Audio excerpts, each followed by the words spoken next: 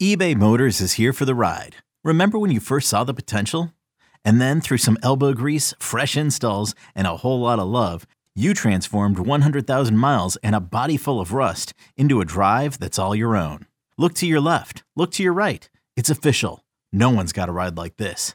There's nothing else that sounds like, feels like, or looks like the set of wheels in your garage. With over 122 million parts, you can make sure your number one ride or die stays running smoothly. So there's no limit to how far you can take it.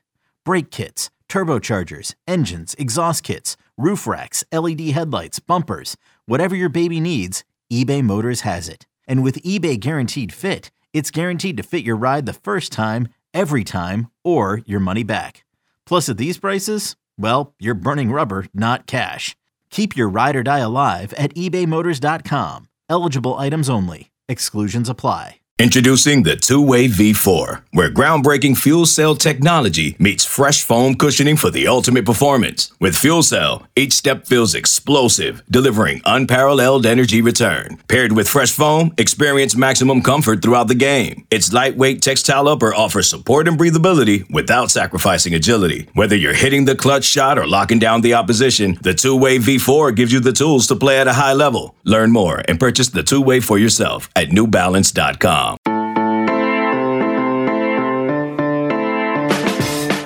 A lot of pressure on Brent Venables heading into year 2 at Oklahoma, but optimism is certainly there for a bounce back in 2023. It is Monday, May 15th. This is the College Football Daily. I am Lance Glynn. First off, I hope every mom out there had a very nice and relaxing Mother's Day. On today's episode, we're going to talk Oklahoma, and in just a moment, I'm going to throw it to a part of a conversation from last week's football recruiting podcast as Andrew Ivins and Cooper Patagna were joined by Colin Kennedy to talk about the Sooners. You can find the whole episode wherever you find your podcast by searching for the 24/7 Sports Football Recruiting Podcast. If you want everything you need regarding Oklahoma football, basketball, and athletics as a whole, make sure to head over to Sooners Illustrated and get that VIP subscription. Seriously, the best OU coverage you could ask for, bar none. So without holding you any longer, here are Colin, Andrew, and Cooper talking Oklahoma's 2023 outlook and Sooner football as a whole. You said the offense is a bigger question mark than the defense. The defense finished what?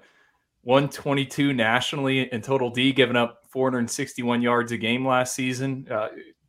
Give us some more, shed some more light on that. But Ivan, did you even watch the spring game? Don't you know you're supposed to go all in on the spring game takeaways? Like, you're supposed to go completely 100% off the cliff whenever they show signs of improvement on that side of the ball in the spring game. But in all seriousness, I think, again, you look at some of the losses on the offensive side of the ball, and those guys are serious contributors. I didn't even mention Marvin Mims, right, who gets drafted, is one of the better wide receivers in that room. The wide receiver room is still a massive question mark.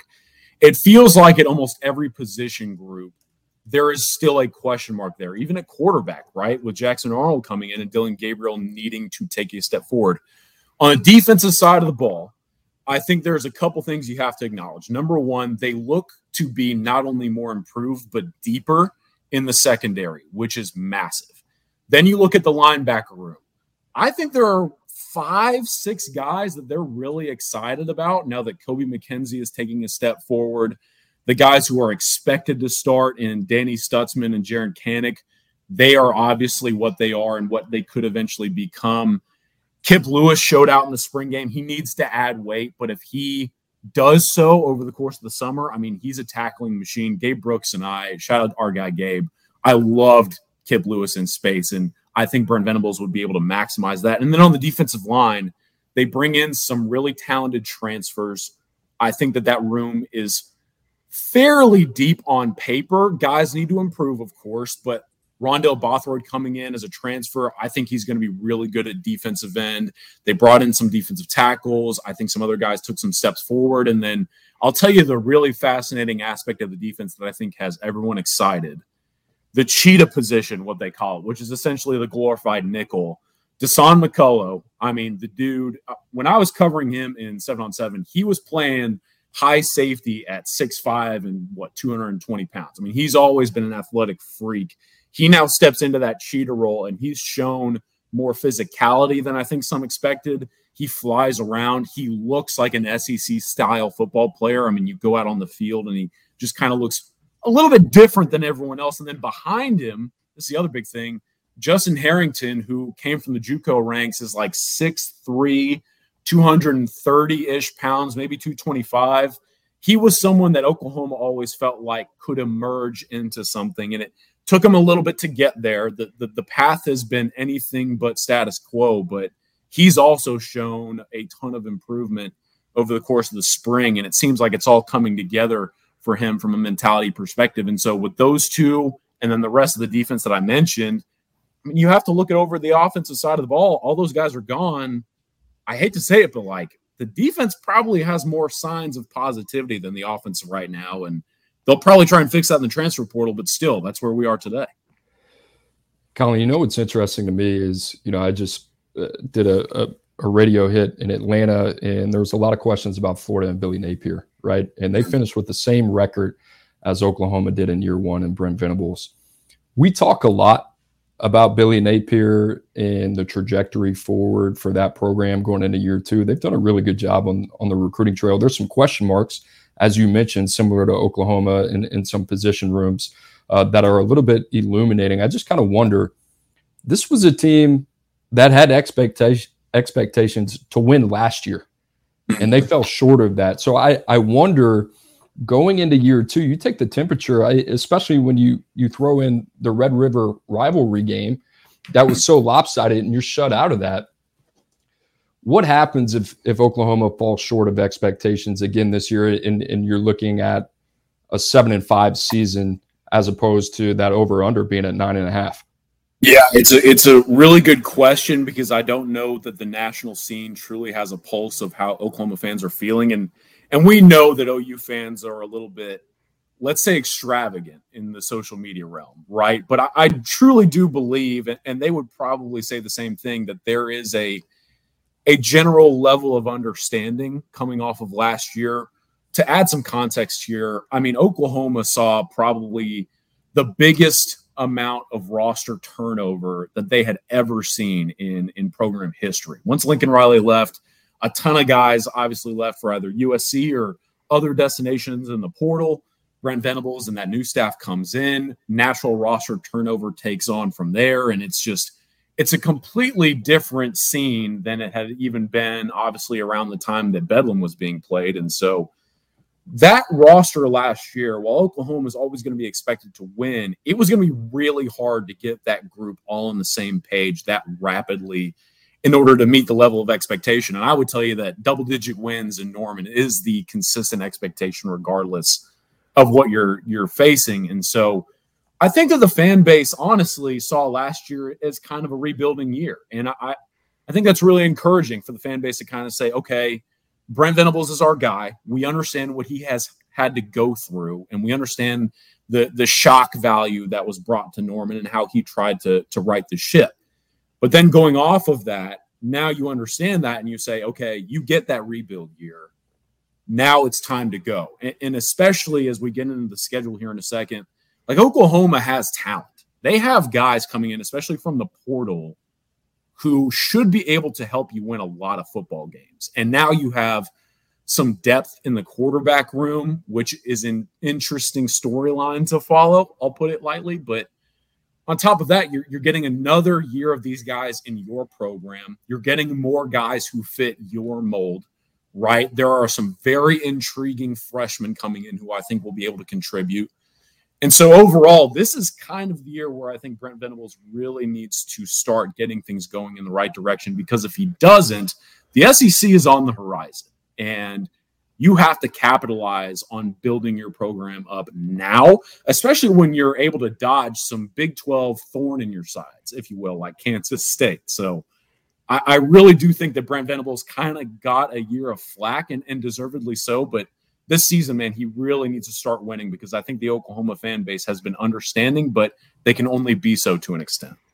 You have my ears perked up with that comment about the quarterback situation. We'll get to that in a second. Yeah. You keep bringing up the schedule, and let's get into it. Open up against Arkansas State at home, SMU at home, at Tulsa. I would think that's probably a 3-0 start, and then at Cincinnati, Iowa State, Red River Shootout, or what do they call it now? Did I say that right? Red River Showdown. Whatever you want to call it. Okay. I don't know if we're going to get flack for that.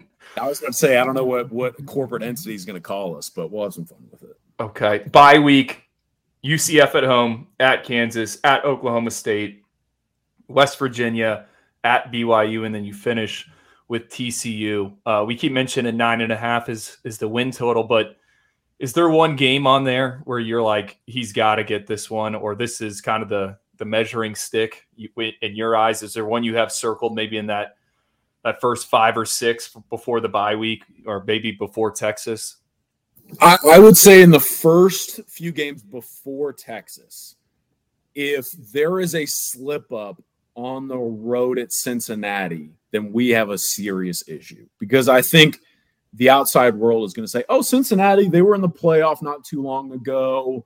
They're a pretty solid program. They're a new addition to the Big 12. They'll probably have a whole bunch of fire surrounding them. And then on top of that, that's a road game. That's at Cincinnati. So maybe that's a slip up. But I look at that program, right? A lot of those elite players are gone. That's a new coaching staff coming in. I don't think a lot of people are talking about that. Transfer portal turnover, the quarterback spot, I believe Ben Bryant.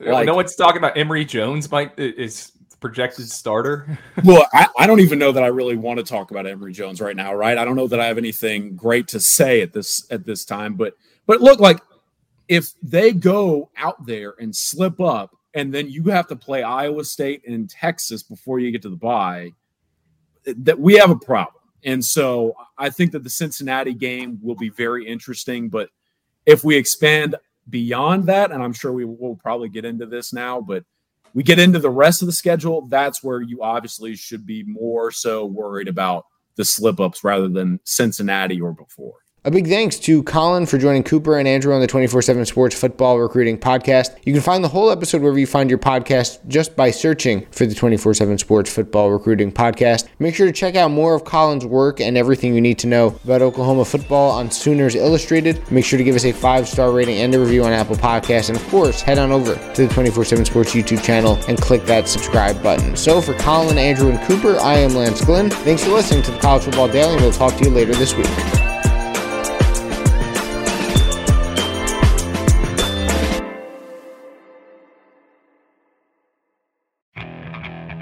Okay, picture this.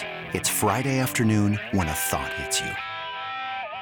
I can waste another weekend doing the same old whatever, or I can conquer it. I can hop into my all-new Hyundai Santa Fe and hit the road. Any road. The steeper the better. Because my all-new Santa Fe is available with H-Track all-wheel drive, so I can hit the trail without a worry in the world. Heck, with 3 rows and best-in-class rear cargo space, I can pack the whole family in with all our gear. We've got available dual wireless charging for our phones, so we'll never lose touch with civilization, and we won't lose touch with the primordial power of Mother Earth. So which is it?